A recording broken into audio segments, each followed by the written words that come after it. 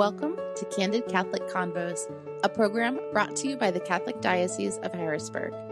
Our mission is to humanize the Church and help you to grow in your faith, love, and understanding. I'm your host, Rachel Trochet, a cradle Catholic who's only human and struggled with faith on more than one occasion. Each week, you'll hear engaging, down-to-earth interviews and actionable strategies you can implement into your life with ease to help you grow closer to God. If you're ready to open your heart and step fully into the person God created you to be, then you're in the right place. Let's get started.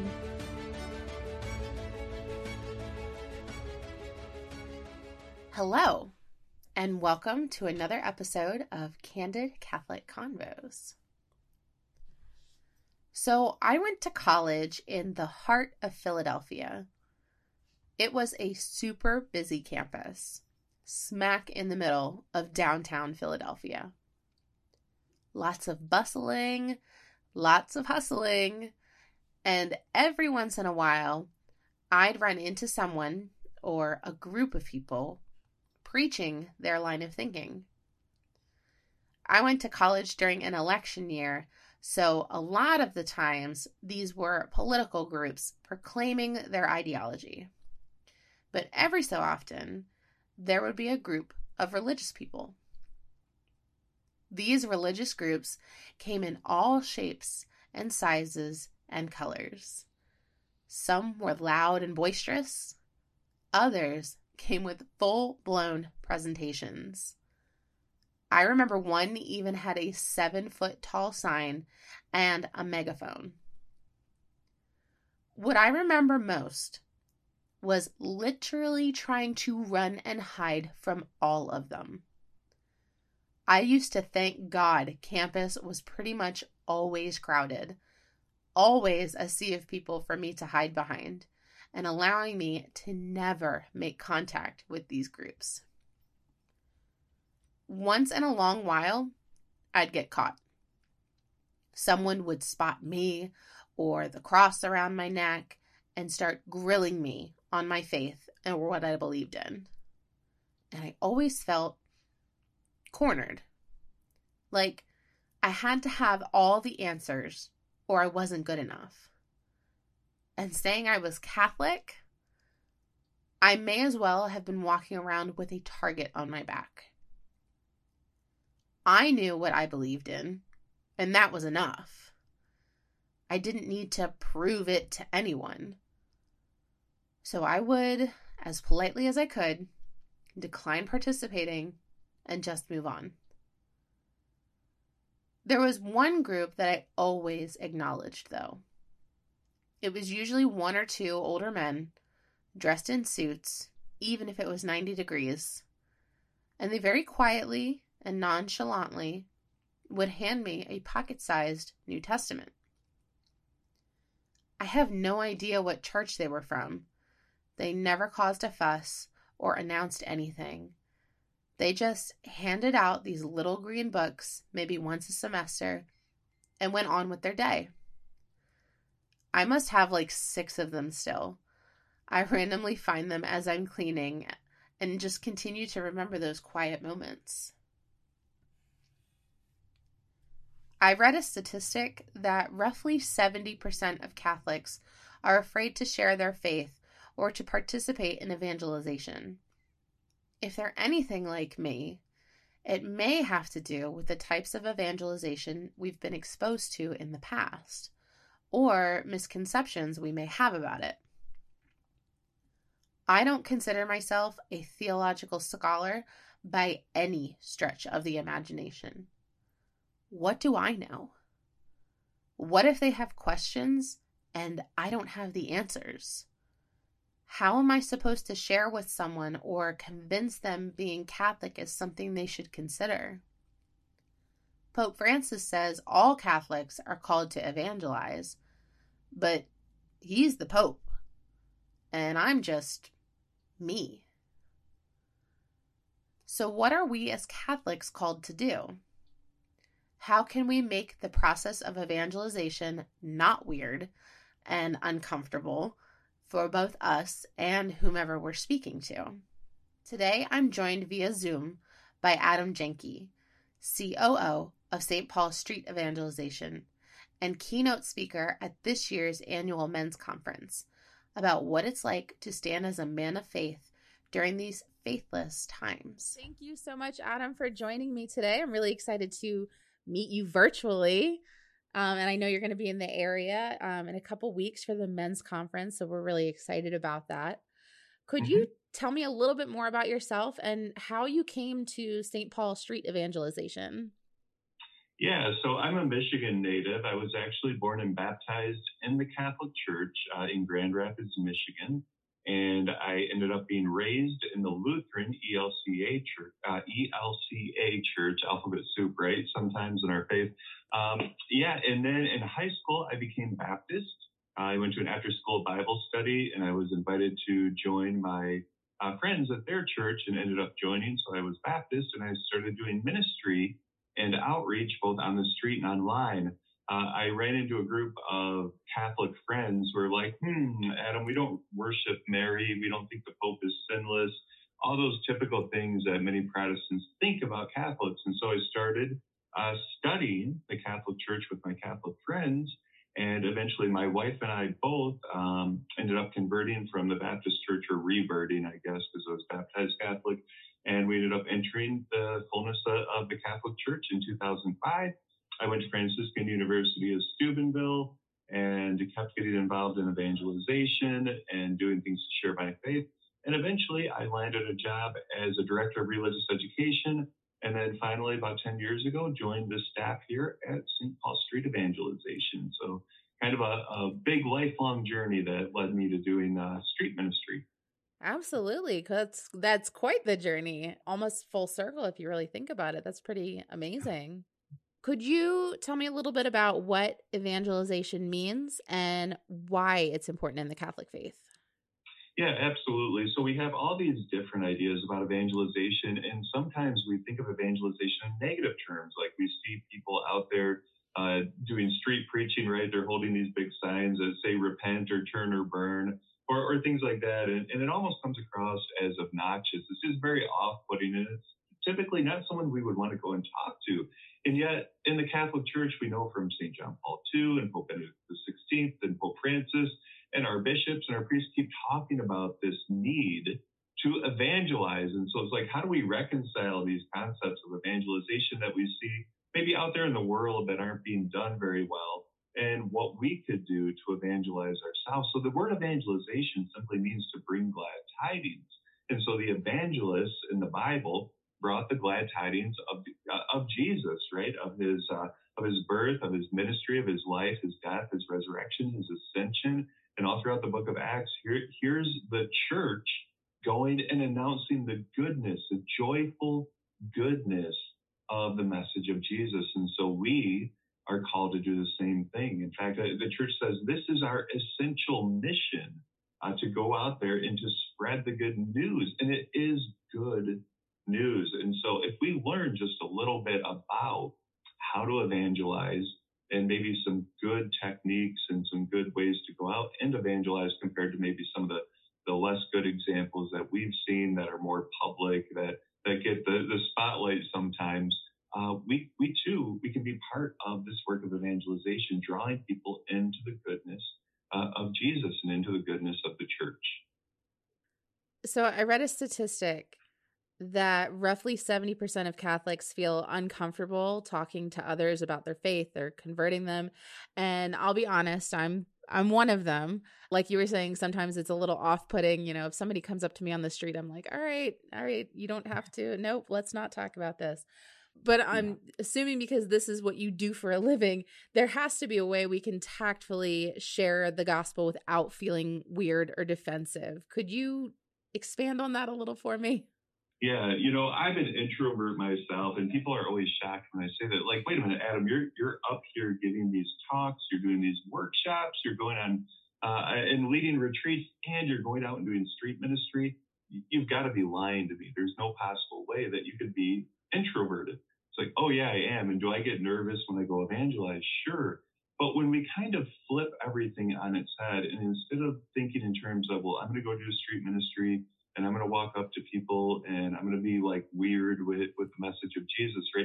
You know what? I'm going to go out there to the highways and byways, mass is ended, go now in peace, thanks be to God. I'm going to go out into my mission field and I'm going to be available and I'm going to allow people to approach me. I'm going to develop friendships. I'm going to make invitations to stuff happening at church, right? I'm going to just invite a new friend out for a cup of coffee.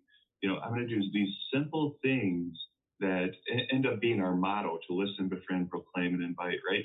And I end up simply making new friends. And then I end up being able to have the opportunity to invite people into a relationship with the Lord because I love my faith. I love the church. It's kind of like, if I love football, I keep talking about football. If I, like my wife loves cross stitching, keeps talking about cross stitching. We love the Lord. We just naturally end up talking about the Lord in these new relationships that we have. So, whether it's street ministry or ministering to our family members or ministering in the parish or ministering in the community, ministering to friends or on campus or for a college student, we just find these normal ways to listen to where people are at, befriend them, invite them into our own life and our ministries, and then make that invitation. It's like, wait a minute, Adam, why are you so joyful, right? It's like, I don't get it. Like, man, look at the world and we're at war. There's a pandemic. The economy is it's spiraling out of control. How can you, in the midst of all of this, possibly have a smile on your face? Don't you see and feel the pain? Well, of course I do, but there's something more in my life, and it's our job as evangelists to be that something more. So yeah, uncomfortable, totally. I get that. But if we just learn a few tricks and maybe things that to evangelize we weren't necessarily thinking about before that work really well, we're able to slowly get over that discomfort. So how do we build up the courage to take action? What are those little steps that you were mentioning that we can do to become comfortable? Yeah, so twofold, and I'll talk about this more when we do the men's workshop or the men's conference. Twofold. First, the interior life. We need to strive to be holy. We need to strive to be saints. When we do that, when we're focused on our relationship with Christ and our encounter with Jesus, then evangelizing, frankly, it comes more naturally to us. So we're reading our Bible, we're going to Mass, we're going to confession, we're receiving the Eucharist. We're part of our church groups that do the corporal and spiritual works of mercy. As we get more and more integrated into the life of holiness, into the life of truly a saint, it just spills out of us. It's a cup overflowing, and we're more able to naturally share the joy that's within us. Now, practically speaking, so that's the interior life, right? Practically speaking, okay, Adam, I'm praying, I'm going to Mass, I'm going to confession, but you're saying evangelize people. Like, I'm around my family and friends, we're at Christmas, they know all my faults, they know I'm a church-going guy, but how am I supposed to evangelize them? What am I supposed to, do I just really say, hey, Uncle Joe, you should become Catholic? Well, maybe, but there's lots of things that we can do. Hey, Uncle Joe, we have this parish mission, this guy, Father John's coming, would you like to go with me? I'd love to see you there. Different easy things we can do. Or let's say we're out at a restaurant, we're eating and our waitress is talking to us, mentioning how tough school is right now. And you know what, we're to say grace for our meal. Would it be okay if we said a prayer for your schooling? Just simple little ways that we can and then of course leaving the waitress or waiter a big tip, right? Just simple ways that we can incorporate our faith into our everyday life. One of the biggest ones I think that we often pass up on is because we are in such a broken and hurting world. I'll often find myself saying something like, I'll listen to somebody, be it a cashier or a coworker or a friend, and they'll be telling me what's going wrong in their life. And I'll say, well, I'll pray for you. And I'm intentional about that. I'll pray for them. But often what I missed out on was this just key opportunity to evangelize by saying, may I say a prayer for you right now? I know for many Catholics, like saying a prayer spontaneously out loud is like, Adam, I would rather have a root canal with no anesthetic than praying out loud spontaneously. But that's why we do our training. That's why we do our formation. Kind of like anything, learning a board game or playing baseball, I got to read the rules first, got to read the instructions, right? Learn a little bit more, practice with a group, praying out loud spontaneously. Then we can come to that moment where we find it's actually really not that difficult.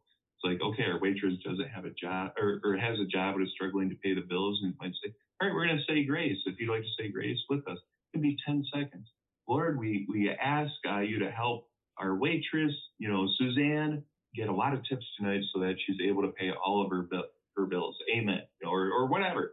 Don't worry about messing up with the gospel. I've heard so many stories of people that are like, ooh, this is uncomfortable, and I thought I messed the whole thing up. And this is going to blow your mind, but the guy I messed everything up with is in our CIA now. So that's where it's like, hearing those stories, listening to those stories, it's like, and then practicing, getting these tools and tips, like, okay, maybe I can do this. And I've been blamed so many times where it's like, all right, Adam, you told me to give away the miraculous medal. You told me to pray for the person. Then they became Catholic. This is so weird. It's like, it works, like grace works. It's just amazing. So yeah, I get it, but we just, like St. John Paul II said, we got to be not afraid. I love that. And it's funny you mentioned, just saying it, just getting it off your chest and praying for somebody or inviting them, but being nervous about how it's being said. My husband used to work in sales, and he would always say, you can't say the wrong thing to the right person. And if somebody's needing to hear it and open to hearing it, then you could word vomit the gospel all over them and they'll still be willing to hear it. And I love that.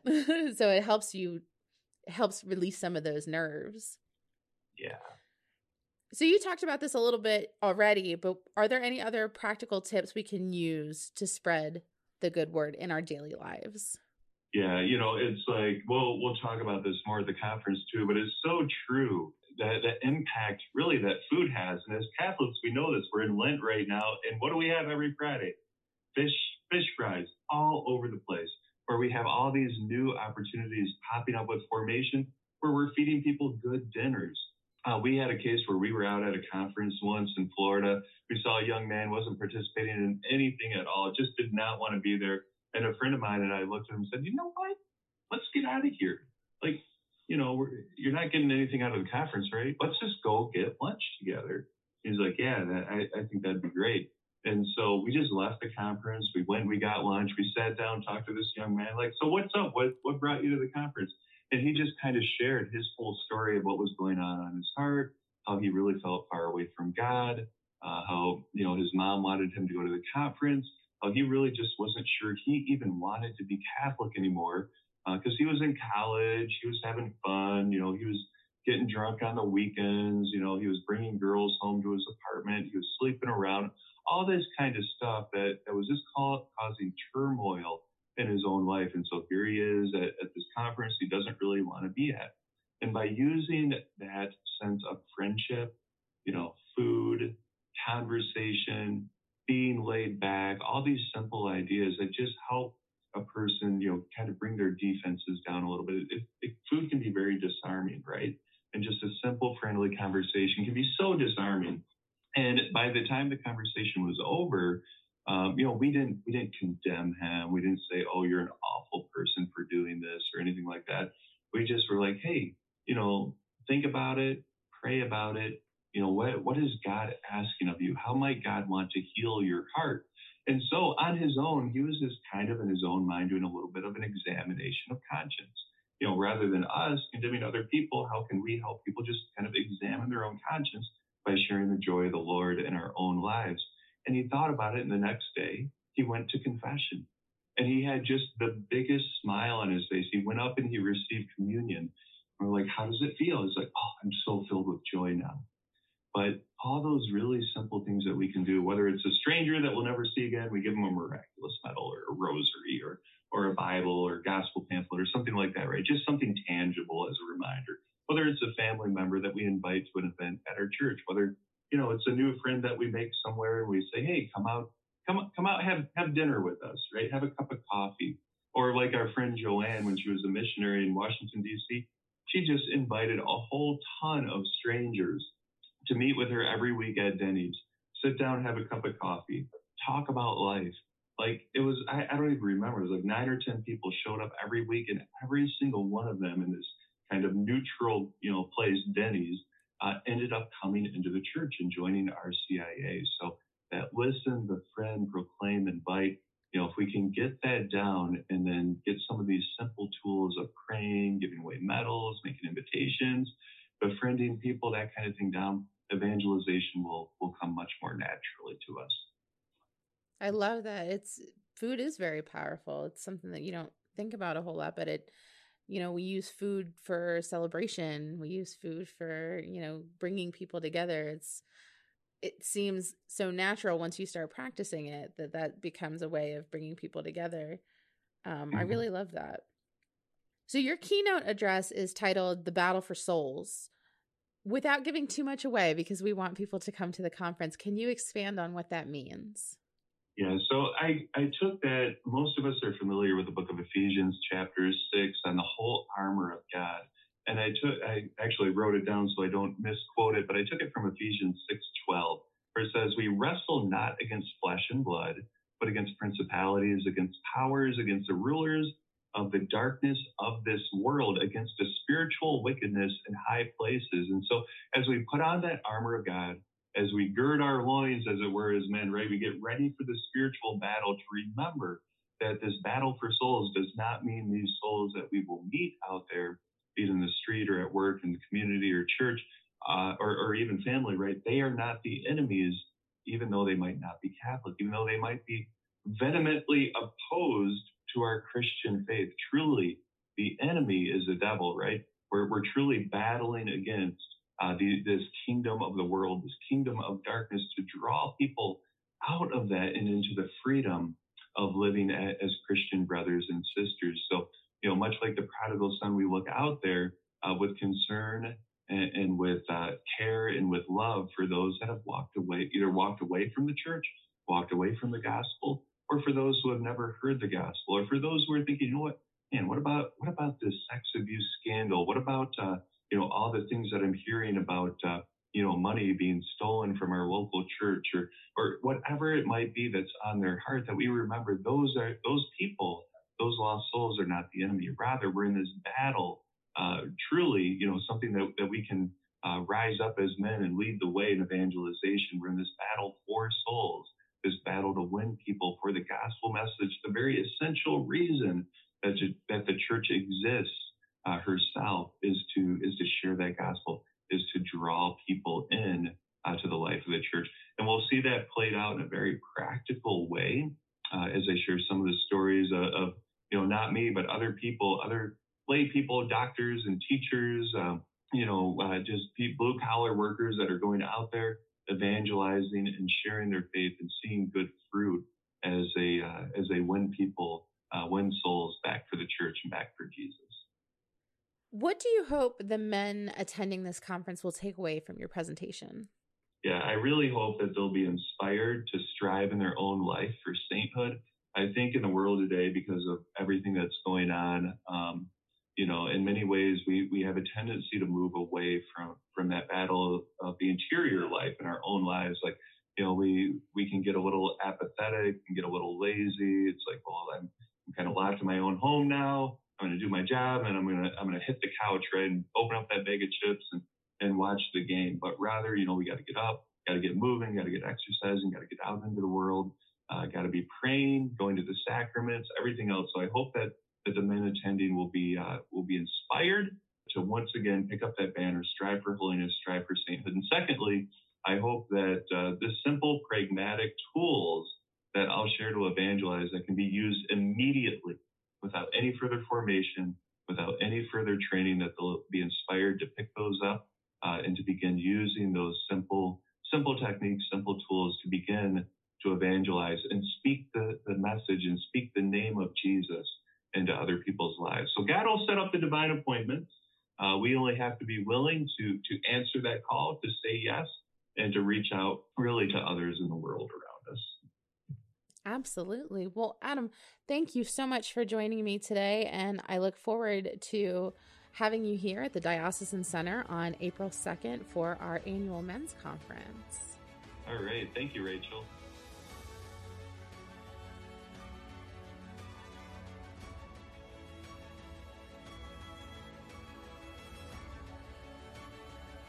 Thank you so much for listening. Our goal at the Diocese of Harrisburg is to walk with you on your faith journey. So if this episode resonated with you in any way, the easiest way to show your appreciation is by sharing this program with your network or by leaving a review on your listening platform. You can also support us financially by making a donation online at hbgdiocese.org/DAC and clicking the Make a Donation button. Thanks again, and we'll see you at church on Sunday.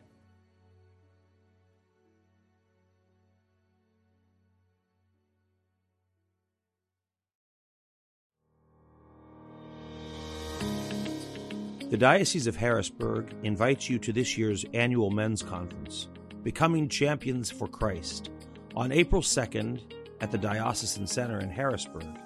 Keynote speaker Adam Janke, the COO of St. Paul Street Evangelization, headlines a panel of excellent speakers that will focus on standing firm as men of faith among the challenges of today's faithless society. Attendees will also be able to participate in adoration of the Blessed Sacrament with benediction, confession, and Mass celebrated by Bishop Ronald Gaynor. For more information and details on how to register, visit hbgdiocese.org. What have you done for your marriage today?